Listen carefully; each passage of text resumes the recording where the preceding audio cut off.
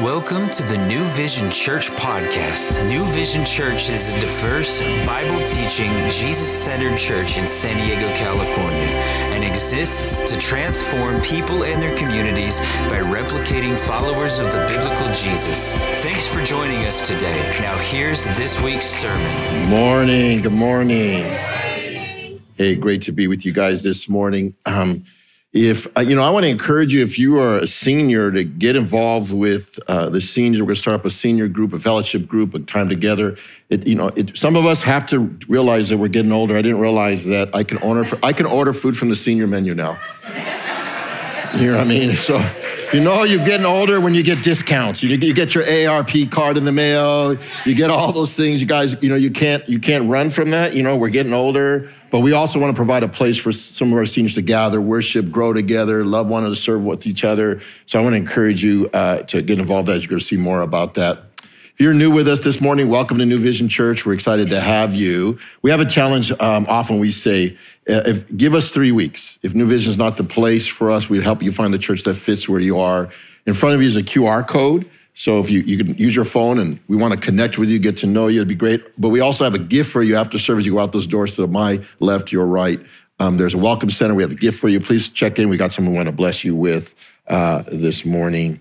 Guys, we're going to we're going to finish off the Gospel of John this morning. So if you have your Bible, turn to John chapter 21. We've been journeying through the Gospel for almost a year and a half. So you can, if you haven't been a part, it's been a blessing to study it, to study the words of Jesus and his story and his narrative and all those different things. So turn to John chapter 21. We're going to be looking at verses 15 to 25 this morning. My sermon title is called Restoration, as we look at Peter's being restored. And we're going to look at that this morning. That's the fourth book of the New Testament. Matthew, Mark, Luke, John will be there. Julie and I were blessed on our sabbatical to travel to Paris, and we celebrated our 33rd wedding anniversary on the Eiffel Tower. And it was one of our dreams to travel to Europe. We'd never been to Europe, and so we got to be at the Eiffel Tower. And the Eiffel Tower was built in 1889. It was built for the purpose to be the main attraction for the World Fair. That's why they built it. But since then, to keep it from rusting and deteriorating and to keep it upgraded, the tower had to be restored and painted 19 times. Restored and painted 19 times. They serviced the tower by painting it every 7 years. In fact, it takes 15 months to paint, and you have to paint it by hand only. It costs $20 million to paint it and 160,000 gallons of paint. What was the purpose of all this time and money and resource? The purpose was to allow people to go to the top of the tower to be able to see the landscape and the beauty of Paris. And to celebrate, there's actually restaurants up there. There's actually a lot of stuff up there. But it was to be a blessing for many. I think Jesus, in the same way, wants to invest in us. That we could see his beauty and that we can be the tower to people to see the beauty of Christ through us. In fact, the word restoration means to return something to a formal, original, normal, or unimpaired condition. Jesus came to restore and repair our relationship with him. That was the purpose of his coming. We had a fall in the garden and we were separated. We had a disagreement with God. We sinned in the garden and we were separate from God. But God came to restore that relationship. That's why God sent his son Jesus to restore that relationship. But it took time, it took work, and it cost him his life to invest in us. As you begin to look at the closing of John's gospel, Jesus takes a moment to invest in Peter's life, to restore him back to service, to restore back that relationship. And so he has a moment, he has a deep conversation with Peter on the shore of the Sea of Galilee. In fact, we know that by this time, we know the story, Peter has denied Christ 3 times. And because he's denied 3 times, God is very familiar. Jesus is very familiar. He probably has some baggage, eternal baggage is he dealing? He probably has some guilt. He probably has some shame. He probably has a lot of that. And we know that Jesus has already appeared to Peter several times already. He appeared to him once, alone, but he also appeared 2 times in a room. And this is the 3rd appearance before the disciples and Peter. But never in the story, never in the narrative do you hear Jesus engaging Peter about that very issue, about his denial. But I love this about Jesus. He wants to address the issue with him, but not condemn him, but reconcile and restore their relationship. I want you to grasp this morning. I want you to understand that we have a God that loves us. That we have a God this morning that loves us, and he restores those that have fallen. He restores those that make mistakes. And we might, in our own lives, feel like we made some whoppers. We made mistakes in our lives. We didn't make the right call. We didn't make the right decision. And we might even feel distant from God right now. But I want you to understand this morning, he loves you. He wants to meet with you, and he wants to build this authentic love relationship with you. That he's not sitting up there in heaven.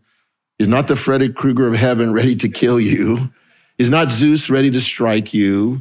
That's not the God that we have. That's not the God that we worship. That's not the God that we sang about this morning. We have a God that engages.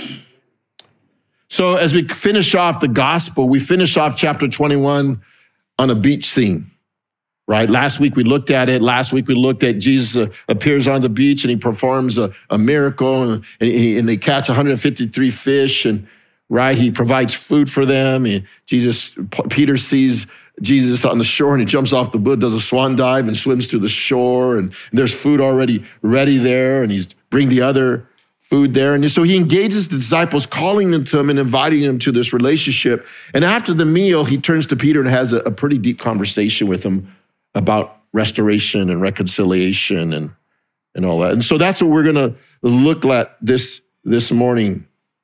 We're going to look at that Jesus is going to remove some of Peter's baggages that he feels. Sometimes we have baggage in our life. He's going to begin to remove it. He's going to lighten Peter's load a little bit. He's going to give him rest for his soul. And I think what he's saying is that Jesus says, you know what, Peter, there's no condemnation on you. There's no condemnation on you. I just came to set you free from maybe some of the things you're dealing with. And I'm hoping this morning as we journey through this passage, maybe there's going to be some restoration. Maybe there's going to be some removal of some baggage. Maybe there's going to be some removal of some heaviness in your life. Because I think we all carry some of that. This world is crazy. We live in a dysfunctional, traumatized, addictive world. Come on. We live in it. And there's so much stuff being poured on us and garbage and how we grew up and experiences we have, environments we come from, everything. All of us have dysfunction. I have dysfunction. You have. We come from a brokenness. We come from a broken world. And some of that, the enemy is used to oppress us, to bring anxiety, worry. But God says, you know what? All those are heavy laden, come unto me and I will give you rest. And I think that's exactly what Jesus is doing here. So we're going to jump into it this morning, John chapter 21, 15. So when they had eaten breakfast, Jesus said to Simon Peter, Simon, son of Jonah, do you love me more than these? He said, yes, Lord, you know that I love you. And he said, feed my sheep. He said again, a second time, Simon, son of Jonah, do you love me? And he said to him, yes, Lord, you know that I love you. And he said to him, tend my sheep. He said to him a third time, Simon, son of Jonah, do you love me? And Peter was grieved because he said to him a third time, do you love me? And he said to him, Lord, you know all things. You know that I love you. And Jesus said, feed my sheep. Most assuredly, I say to you, when you were younger, you girded yourself and walk where you wish. But when you are old, you will stretch out your hands and another will gird you and carry where you do not wish. Then he spoke, signifying by which death he would glorify God. And when he had spoken this, he said to him, follow me.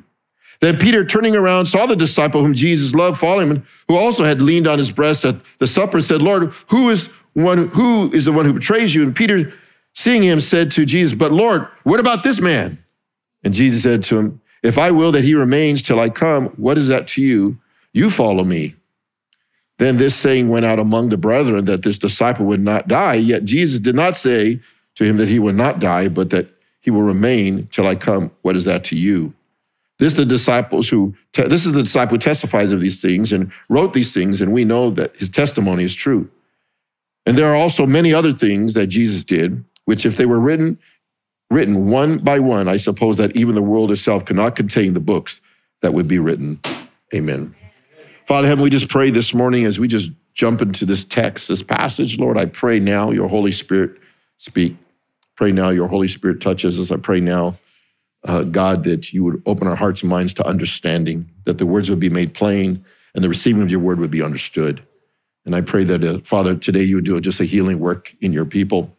I thank you, I praise you, I honor you, Lord, in Jesus' name. Amen. We're looking at a couple things this morning. First of all, Jesus restores broken relationships. Jesus restores broken. He's all about restoring broken relationships. It's not about condemning it. It's not about throwing rocks at it. It's not about any of that.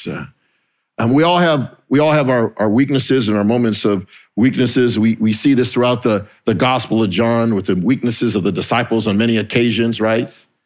And we're going to focus on Peter's restoration of his own weakness of denying Christ. Something happened to me several weeks ago, and just want to be honest with you. Me and Pastor Pope were out to lunch, and we went to this restaurant around the corner here, and just getting caught up in ministry, make sure we're on the same page. And as I was sitting here and Pope was sitting there, I felt like the Lord spoke to me, and he said, there was these two young ladies across from us at the table.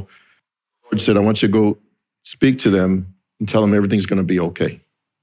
And I just sensed his voice was speaking to me. And I'm like, okay, okay, Lord, you want me to do that? And I said, okay, and I'm just processing. But I'm engaging Pastor Pope, and we're talking, we're eating, and we're getting about our business, and we're doing that. And we got up from the seat, and I never went and spoke to those people. And I walked out and I left, and later in the day, I felt convicted. I didn't feel condemned, but I felt convicted because I felt like I let God down. I felt like I didn't obey God. I wasn't sensitive to follow through with what God had commanded to do. And so I went before the Lord and I said, Lord, forgive me for not being obedient to what you commanded me to do. Please give me another, don't close the door on another opportunity. Give me another opportunity to minister to some people. Give me that opportunity to do that. That was my prayer. And I didn't lose my salvation because I didn't go do that. God wasn't sitting here, oh, you messed up again, Peter, like look at Peter's mess ups. He didn't do that. He wasn't about that at all, right? But the conviction was that I felt like, God, you gave me this opportunity and I didn't take advantage of it. And I think what God is doing here is that he's always working on us. And I think Horace Bushell said this. He said, forgiveness is our deepest need and our highest achievement. And that God in our midst of our brokenness and our weaknesses is restoring us and forgiving us, right? And so that's exactly what's going to happen in the story. Jesus is going to have a seaside conversation with Peter, and he's going to ask him 3 questions. And each question, though it appears it is a repeating question, he's having Peter his desire to have Peter have a better understanding of what this true relationship with him should look like. Just like Jesus calling us to have a true biblical relationship with him. And sometimes we can be skewed to what that should look like. Sometimes we think that, we got to be monks and we got to be all these things. We have a wrong idea about what this relationship with Jesus should look like. But I hope in the story you're going to see this. And here's the first thing that Jesus is here with Peter is designed to restore back this love relationship. God wants to restore that which was broken with Peter and Jesus. Because when he denied Christ 3 times, there was a broken relationship. And he says, Peter, first of all, I just want to restore some right priorities. I want to make first things first. I want to reset the relationship. There's times that we need to do that, right? When we get odds with other people, there's times we need to have a reset button.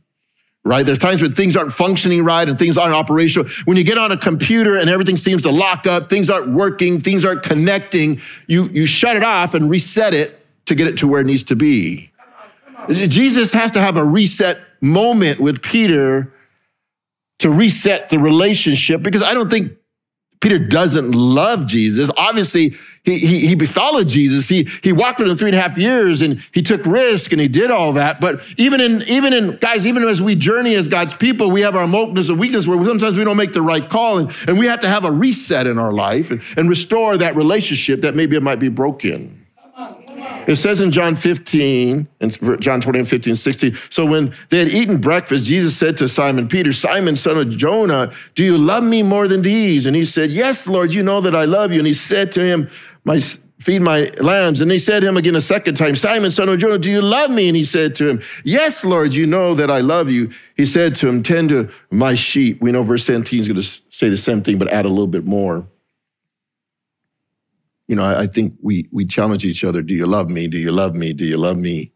I think Jesus began to challenge and question Peter's commitment because he asked that question 3 times. Simon Peter, do you love me? You know, Simon Peter at this moment is not the rock he is called to be. He's not the person quite yet that God's going to create him to be, but God's working on him. He's working on this relationships.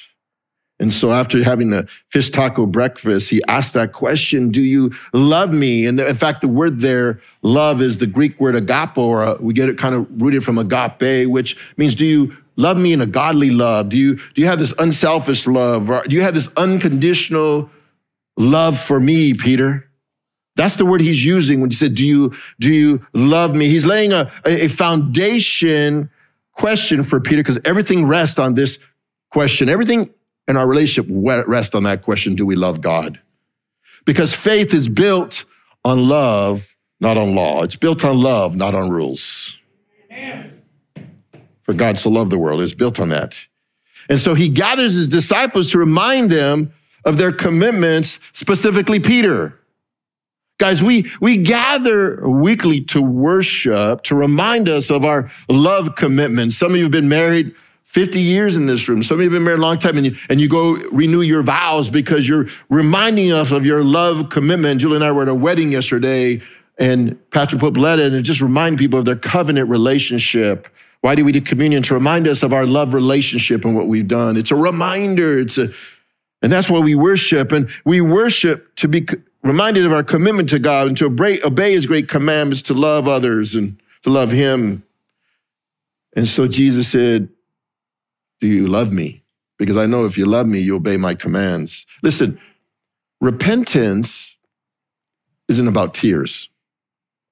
It's about love. Come on. When a woman came to Jesus and washed his feet, and the Pharisees questioned, Jesus said, when one is forgiven much, they love much. It didn't say they cried much. I have a lot of people that come to the altar and cry. And I'm not saying that's wrong, but love is what transforms us, not our tears. Love will go a long way. God, because of his love, he forgives a multitude of sin because he's a God of love. But then he brings it even deeper with a question, Peter, do you love me? But look what he says, do you love me more than these? If you want to underline it or take it in your Bible. More. What is he saying here? Do you love me more than these? Do you agape me more than these, or greater than these? What he's saying is, do you love me more than you love these disciples right here? Do you love me? Do you love me more than all these 153 fish we just caught? Do you love me more than your friends? Come on. Your homies? Do you love me more than your family, your wives, your children, your in-laws? I'm stepping on toes because what he's saying is sometimes we could put relationships in front of our love for God. Come on. We could put people in front of God. We can make them actually, we can worship those things. You know, we could actually worship our family. Come on. And family is a priority in the church here. We have a high priority of family, but the reality, we can put our family before God. So he's saying, listen, what are the relationships that you're having? Do you love these relationships more than you love me? I'm calling you out, Peter. You know, I'm calling you out. Jesus said in Matthew 10, 37 and 38, he who loves, phileos, a father or mother more than me is not worthy of me. And he who phileos a son or daughter more than me is not worthy of me. And who does not take up his cross and follow me is not worthy of me. The word phileo, we'll get into it in a minute, means friendship, love. If you love me more than these things, you're not worthy of me. Now, Jesus is not against the family. He's not against brothers and sisters. But what he's saying is that there's a priority to our love. There's an order to our love. Because I really believe this, if we love God right, then we'll be able to love our families right and our children right and our relationships right. But you cannot reverse it. He said, Peter, there's some things hindering you here that I have to restore this relationship to the right priority. But let me ask you this. He says, do you love me more than these? Do you love me more than what the world offers? Do you love your fishing, Peter? Because you just went back fishing. You just went fishing, like you checked out on me and you went fishing. Do you love your work? Do you love your vacation, your job more than me? Do you love entertainment more than me? Your sports, your movies, your recognition, the fame. I played sports. I did that growing up. I love watching the Lakers lose last night. You know what I mean? You know, I grew up in LA, so I'm a Laker guy and stuff. But I as much as I love that, they're not my priority. Amen. So I love my comfort more than you, Jesus. My wealth, my materialism, my recognition, my fame. How do I love my reputation more than you? My identity, who I am. And when Jesus asks this question, do you love me more than these? Do you love me? He asked it 3 times. And Peter responds with, yes, Lord, I love you. You can't say yes, Lord, with a big L and love other things before him. Yes, Lord, I love you. The L represents that you're the big L represents you're my authority. I worship you, right? And he uses the word phileo there. Yes, Lord, I love you. Is the phileo means like I love you like a friend. I'm your friend. I'm fond of you, Lord. Yes, I love you. And then he uses it, Lord, you know me. You know that I love you, Lord, right? You know my intentions. Lord, you know me better than you know myself. I know myself. Because God, you're all-knowing. You're omniscience. God is all-knowing. He knows us better. He created us.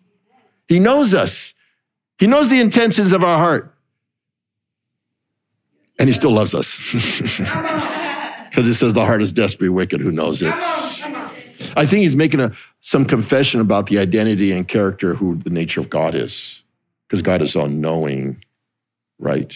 God, you know my heart. You know my love. In fact, the word know here, the first 2, God, Lord, you know me, is the Greek word that means to know by knowledge. Yeah, I believe in God. Yeah, I know there's God. That's a knowledgeable to know. But when we get to the 3rd time, he uses the word gnosko, which means to know by experience. I think knowledge and experience has to go together. There's one thing to know about something and another thing to know someone. Okay? There's one thing to know that God is real, but there's another thing to experience that he's real. They go to hand, right? This walk with God. We have to know and experience the goodness. That's why he says, come and taste and know that I'm good. We have to have that experience with him. I think a lot of people don't have that loving relational experience with God. That's why they tap out so easily, because they have a knowledge of God but don't know God. Preach and teach me. And so we're seeing that happening here. And so Peter's battling. He's addressing the fact that, God, you know me. But I think what's going on in Peter, he knows that he's denied Christ 3 times. He's standing before Jesus on the shore of Galilee, and I'm sure there's these feelings, emotions, and things rumbling up in him because, we haven't had this conversation. It's probably uncomfortable. It's hard, right? He's just had a humbling experience, Peter did. Peter had been humbled because he denied Christ. He was arrogant. But failure brings the fruit of humility. Sometimes we need to fail. Sometimes we got to be knocked off our high horse. Sometimes we need those moments in our life because our weaknesses are to keep us humble and dependent, not arrogant and proud. And the humility of our brokenness is really that. When Paul was asking the Lord God to heal him of his wounds, to heal him of his sickness, he said, no, my grace is sufficient. When you're weak, you'll be made strong. I think there's something about our brokenness that's healthy, whether you realize it or not, because that keeps us near to God. When we don't have that in life, we have it all together, we don't need God. We just need ourselves. But I love this in the restoration process. The second thing is restoring. He restores Peter right where he's at. You know, people say, wow, before I come to church, I got to pull my life together. I got to get it all together before I come. No. That's not how it works. You know what I mean? Because that self-effort, I talked about that last week. Just come to God. He'll work it all out if you trust him, right? He's storing this right. He said, look at 17. He said to him a third time, Simon, son of Jonah, do you love me? And Peter was grieved because he said to him the third time, do you love me? And he said, Lord, you know all things. You know that I love you. And Jesus said, feed my sheep. On this third question, you see the emotions of Peter. It says that he was grieved when Jesus asked him that question. Why is he grieving it? He didn't grieve on the first two questions, but there's a process of restoration taking place. And I think there's a process of a conversation going. There's a process, and God's working by his Spirit. He's doing something. I think in our lives, God does that.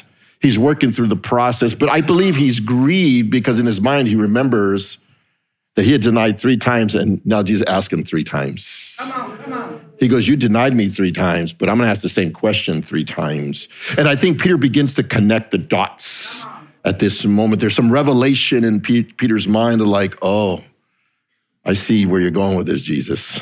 I need to be reminded 3 times because of my own denial 3 times. And he's sitting by a fire. Remember, he's sitting by a barbecue, a fire at this moment. And in this conversation, Jesus is heating up Peter's heart. He's stoking the passion for him. I think that's what God wants to do in our life. He wants to heat up our passion and love for him. But I find it very interesting.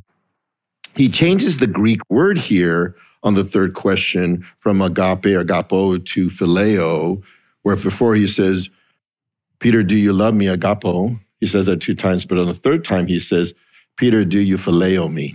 He changed the Greek word, the meaning. And Peter caught it. It means what he did was he says, Peter, I'm going to come down to your level because you say you love me as a friend. I'm going to come down just to meet you where you're at right now. This is where you're at. I'm going to meet you where you're at. And I think that God does that with us. We not fully understand the great things of God or the great spiritual things of God. So God's going to meet us right where we're at to help us understand him. But I don't want to forget, God will meet us right where we're at, but he doesn't want to leave us right where we're at. That's part of the transformation. That's part of the change that he brings in our life. And so he's working with Peter right where he's at. But the challenge is sometimes we often like to bring God down to our level instead of us rising to his level. So that's the challenge, the tension we have. God, I want to get, because God will only do as much in our lives as we allow him to do, because we're inviting him, and I'd like to talk about inviting him in. He only does as much as we allow him to do. Come on. His love is not gonna be forced on us. The more we're open to his leading, the more we're open to the obedience, the more we're open, the more he will do. But he's not gonna force that on you. I'm not gonna preach hell and damnation, though hell is a very real place.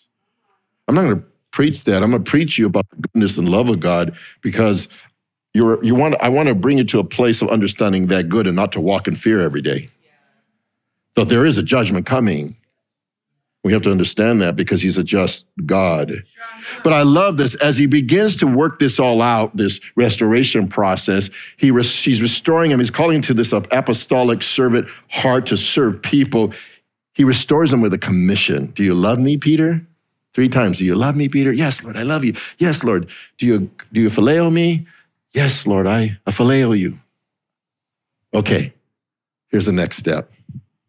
I'm going to commission you. Peter was convicted of a crime, pardoned, and now he's commissioned to care for the flock of God. Isn't that what God does with us? Like we've had this crazy background. We've been on a journey. We're living the crazy life in our life. God touches and restores us. But God says, you're valuable to me. You have a place in the kingdom. You have a purpose. And he tells them to do 3 things here because he's appointed them as an apostle, he's commissioning them to service. He says in verse 15, feed my lambs.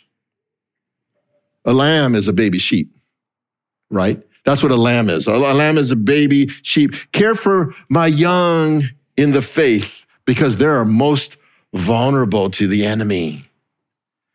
Nurture the children and the young adults in the faith. There are people that, some of you are new to the faith. You just come to the faith. You don't know the difference between the Old Testament, New Testament. You're still trying to struggle with what the Bible means. You're still in that very young walk with God. And so Jesus is saying, like, take time to just go work with the children of the faith. You know, guys, you want to learn what it means to serve? Go just serve in the children's ministry. Come on now. That's crazy over there. When I'm here, I love being here teaching you. I go over there, I'm thrown to the lions. Man, I'm like, this is crazy. You know what I mean? Me and my wife, she's gifted with children. She's a teacher. She's an educator. She's run children's ministries. She's done a lot of different things. And one time we were serving at church. I said, I'm going to go helping the children. They ran all over me. And yet I've worked with gang kids, street kids, worked in prisons, done all this stuff. And I was like, I walked there all beat up, tore up from the floor up. I'm like, these kids ran circles around me. You know what I mean? Because you know why? That wasn't my call and my gifting, but that's where I learned to serve. And so he said, first of all, care for those, because you know what? These young in the faith are vulnerable. Actually, he gives a warning. Be careful you don't stumble these little ones. He gives warning to that you might as well tie a millstone around your neck and cast in the ocean. So the young in the faith are very, very, that we can't be a stumbling block or just nurture them and care for them. Then he says in verse 16, to tend my sheep. That word tend means to shepherd my sheep. Care for the people, love on the people, look out for, show deep love for the people. Jesus is positioning Peter as a leader because he's going to be the head. He's going to be the head of the church. He's going to run the church. He's going to be instrumental as one of the disciples to go forth, right? Peter, this is going to be your ministry, right? Teaching care for the sheep. Then in verse 7, he says, feed my sheep. Give them the word. Sanctify them with the truth. Give them the bread of life and the living water. Feed them, don't fleece them. And there's a difference. Come on. Love on them. We have people on TV that are fleecing the sheep and not feeding the sheep, right? See, the role of the pastor is to teach and shepherd the church to maturity in the faith. And Peter is being installed as an apostle. He will become a pillar in the church with meekness and humility, and he will care and teach them to grow in the faith. That's the role. So he's restoring him back to not only to a right relationship with Jesus, but to a call to serve. He's restoring. That's what he does with us. He's setting the right priority. He's hitting the reset button. Here's the second thing. Jesus restores to be a living sacrifice. He restores to be a living sacrifice. You know, we don't know a lot about like persecution here. Like we have it in ways, and I'll talk about it in a moment, but when I was in India and I traveled to India and I was meeting pastors out there, India is a very persecuted country. And so I had the privilege to travel there and I was working with some pastors, and in that time we would travel hut to hut, and I was teaching hut to hut, but they had to move me really quickly. And I would be teaching sometimes at 5 a.m. to sometimes at 10 at night, and all throughout the week, and we go to village and village because there was radical Hindus that were out there that were persecuting the Christians in that country in India. They were burning them. They were blowing altar. They were beating them up for the faith. And you would go into these villages, and if you saw these red like banners or red like strings, you know that there were radical Hindus in that neighborhood, in that village. And I remember them taking me, okay, we're going to teach here. And I would like stick and move, stick and move, stick and move. You know what I mean? It was kind of like that for 10 days. I visited 33 churches in 10 days, preaching and teaching.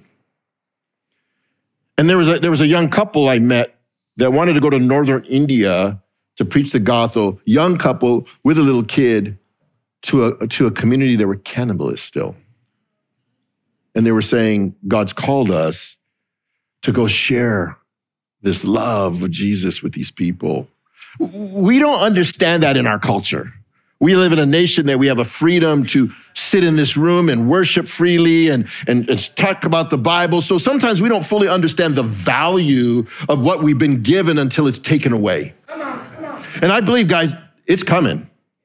It's coming. The culture's shifting in such a radical way that our values, the things that we believe in, are going to be considered archaic, non-traditional, because we live in a very progressive society that's moving away through the foundations of God's word and then the truth. And so when we begin to teach it, what are you talking about? Why do I need the church? What good is it? I'm not into organized religion. They give you all these different things, and the culture say it doesn't even value what we do this morning. And so my challenge to you is, are you willing at this place to walk in righteousness and goodness and truth in a way that you might even be challenged in your faith? You might even be ridiculed in your faith. You might even be verbally accosted. You might be a lot of things if you're just trying to be the light, right? John the Baptist was being the light and got his head cut off, right? Peter was, and then many of them were going to be attacked for their faith. And so what Jesus is doing is, as he's beginning to restore Peter, he says, listen, I want you to remember the cost, what it means to follow me. Like, I'm restoring you, but I'm not going to shy away from the cost of this. Look at verse 18. Most assuredly, I say to you, when you were younger, you girded yourself and walked where you wish, but when you're old, you stretch out your hands, and another will gird you and carry where you do not wish. What Jesus is speaking to this is speaking to Peter. He's basically prophesying to Peter, you're going to die a violent death. What? But I thought there were supposed to be blessings when I follow Jesus, right? He's saying, there will be a cost to follow me. There'll be a cost to the call of walking with Jesus. He says, I just want to speak some assurance with you, man.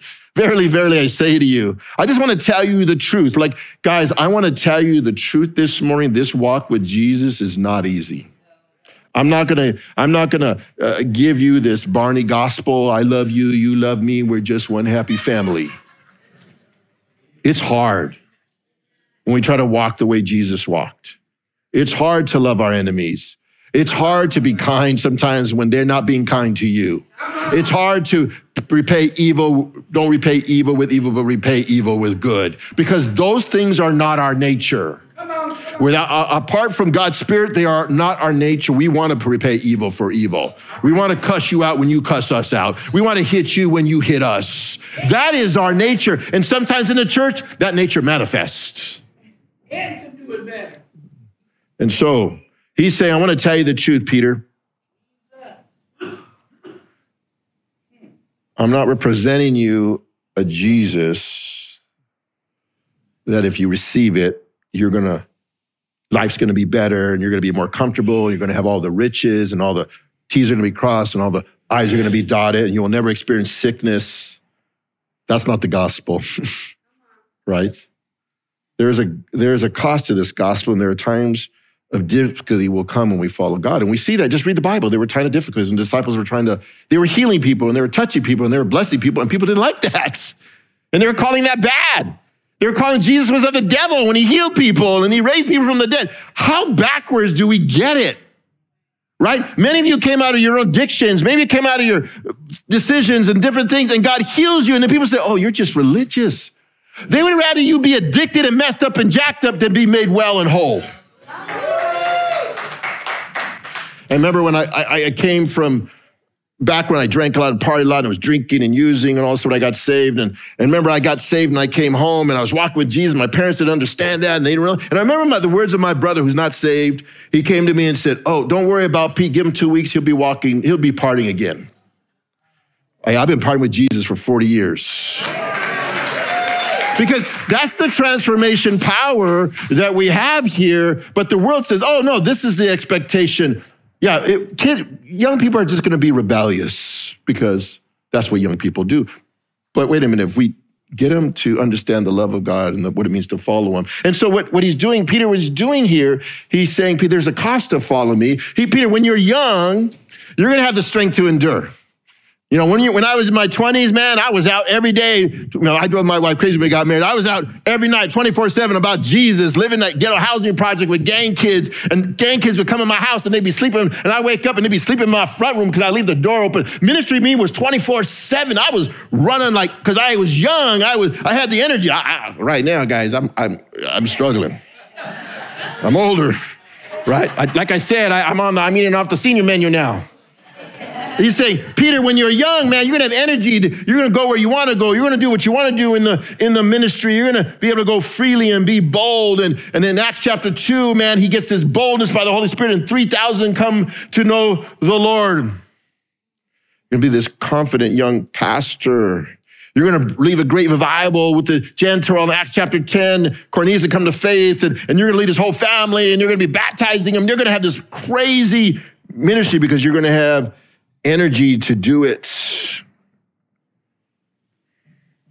But I'm reminded of the promise. He's saying, but when you're old, they're going to take you where you don't want to go, right? In Acts chapter 10, you remember Peter is preaching. He gets thrown in a prison, and he's gaffled between two soldiers. And James had just been martyred, and they said, the people were like, yeah, so like if James and everybody likes that, let's take Peter and let's kill him. And so they threw him in prison. He's gaffled between two soldiers. And where do you find Peter in prison? It says that he's gaffled and he's sleeping. How would you feel in prison, gaffled up between two soldiers, knowing that you might die the next morning? Would you be sleeping? No, I think you'd pretty be anxious. I think you'd be praying. I think you'd be calling upon the God you believe in. You know why Peter was sleeping? Because this promise was, you're going to die when you get old, not when you're young. He says, I know the promises of God's word.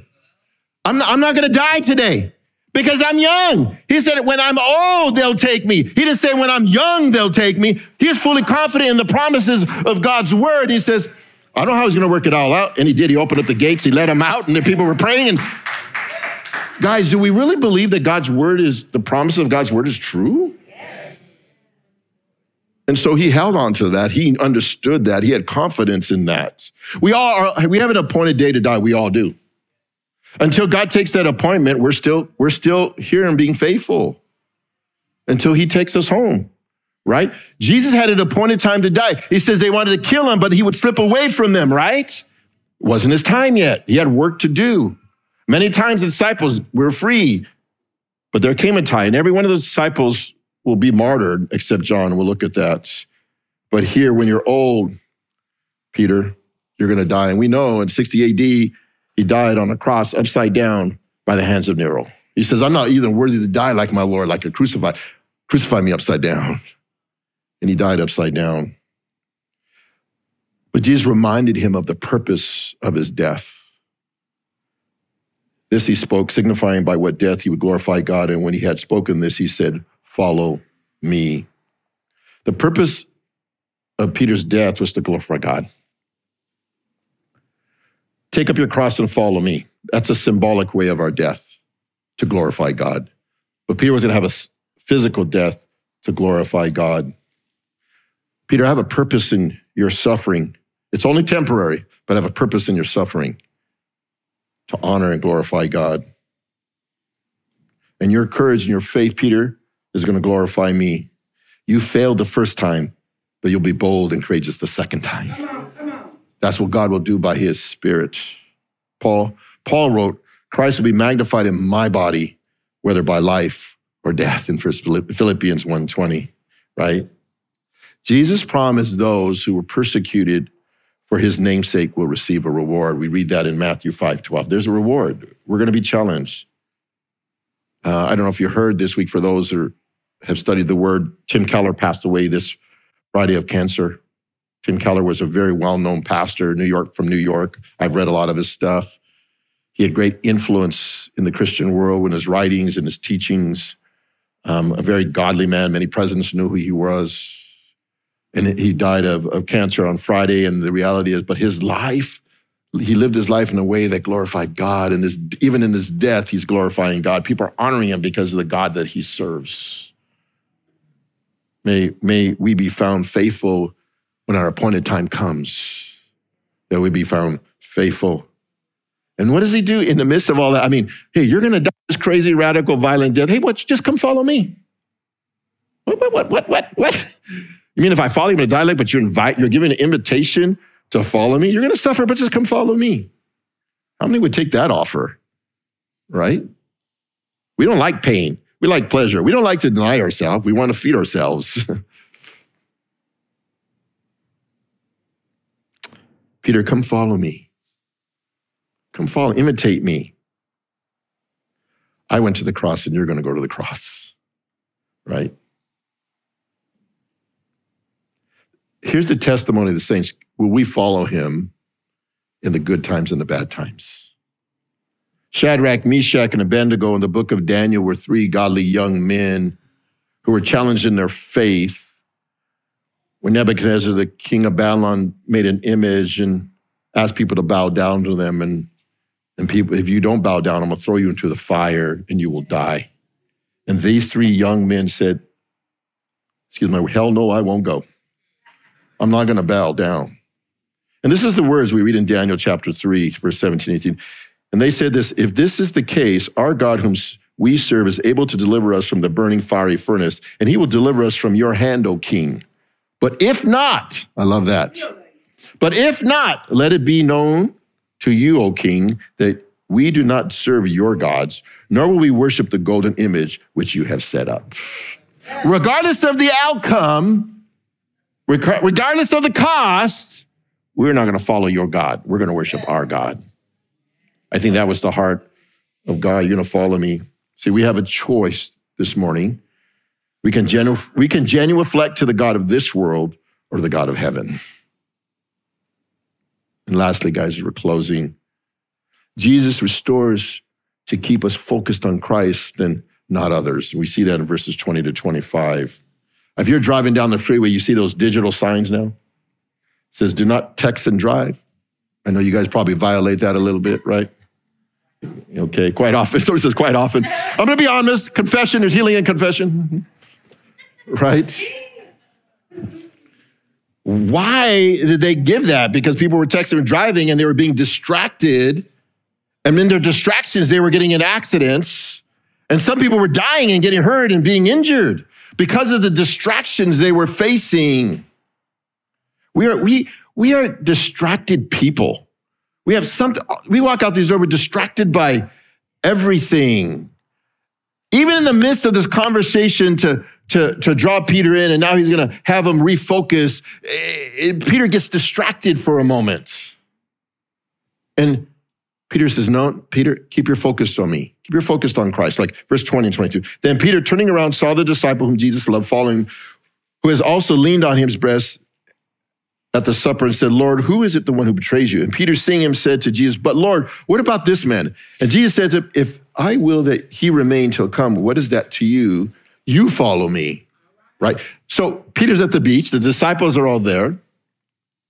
And is like, here's John. John is the one who put his head on the bosom of Jesus when they were in the upper room in communion and they're having conversation. John is the one, when Jesus said, one of you are going to betray me, he goes, who's the one who's going to betray? So John, the author who's writing this book, is kind of reflecting back on what's happening. He's telling this situation. He's writing this story, and he's kind of writing about himself. And he's kind of identifying this. Then he goes, what about John?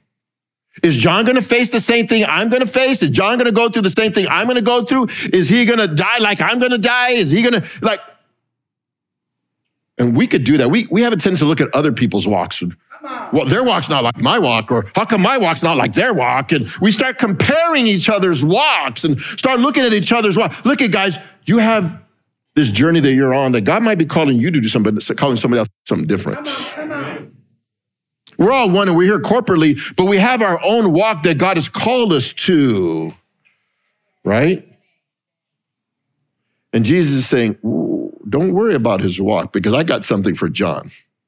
You don't know what John's going to go through. You don't know that they're going to try to poison John. You don't know that they're going to persecute him, persecute him and put him in oil and boil him and he still lived. You don't know that we're going to cast him to the island of Patmos by himself, the most crazy, lonely place, by himself. He's going to live in a cave. You don't know all that I'm going to take him through. He's going to be the only disciple that's going to live out of all the disciples. He's going to die at an old age. But it's here in this island in Patmos that he's going to get the last book of the Bible called Revelation, which tells us about our victory. You don't know that yet, Peter. I have a plan for John just like I have a plan for you. And God says, I have a plan for you just like I have a plan for you. But your journeys are to worship God, but they might be a different journey. Don't worry right now what God's doing. You pray for him, but God's got something for you. And so he said, Peter, let's get focused right now. Don't start getting distracted about what's going on. And then it's so easy to get distracted by God's word. We have to refocus because when they heard these words we read, the disciples thought, oh, we're all not going to die. When Jesus is going to come back, we're not going to die. Jesus said, no, that's not what I said. You ever played that game where you tell a story and you tell somebody's ear and then they tell it to the next person and they tell the next person, they tell the next person, and the original story is different than the original story is different than what they end up in the beginning? Right? Peter said, whoa, Jesus said, whoa, guys, you guys are making up all these things that I didn't say.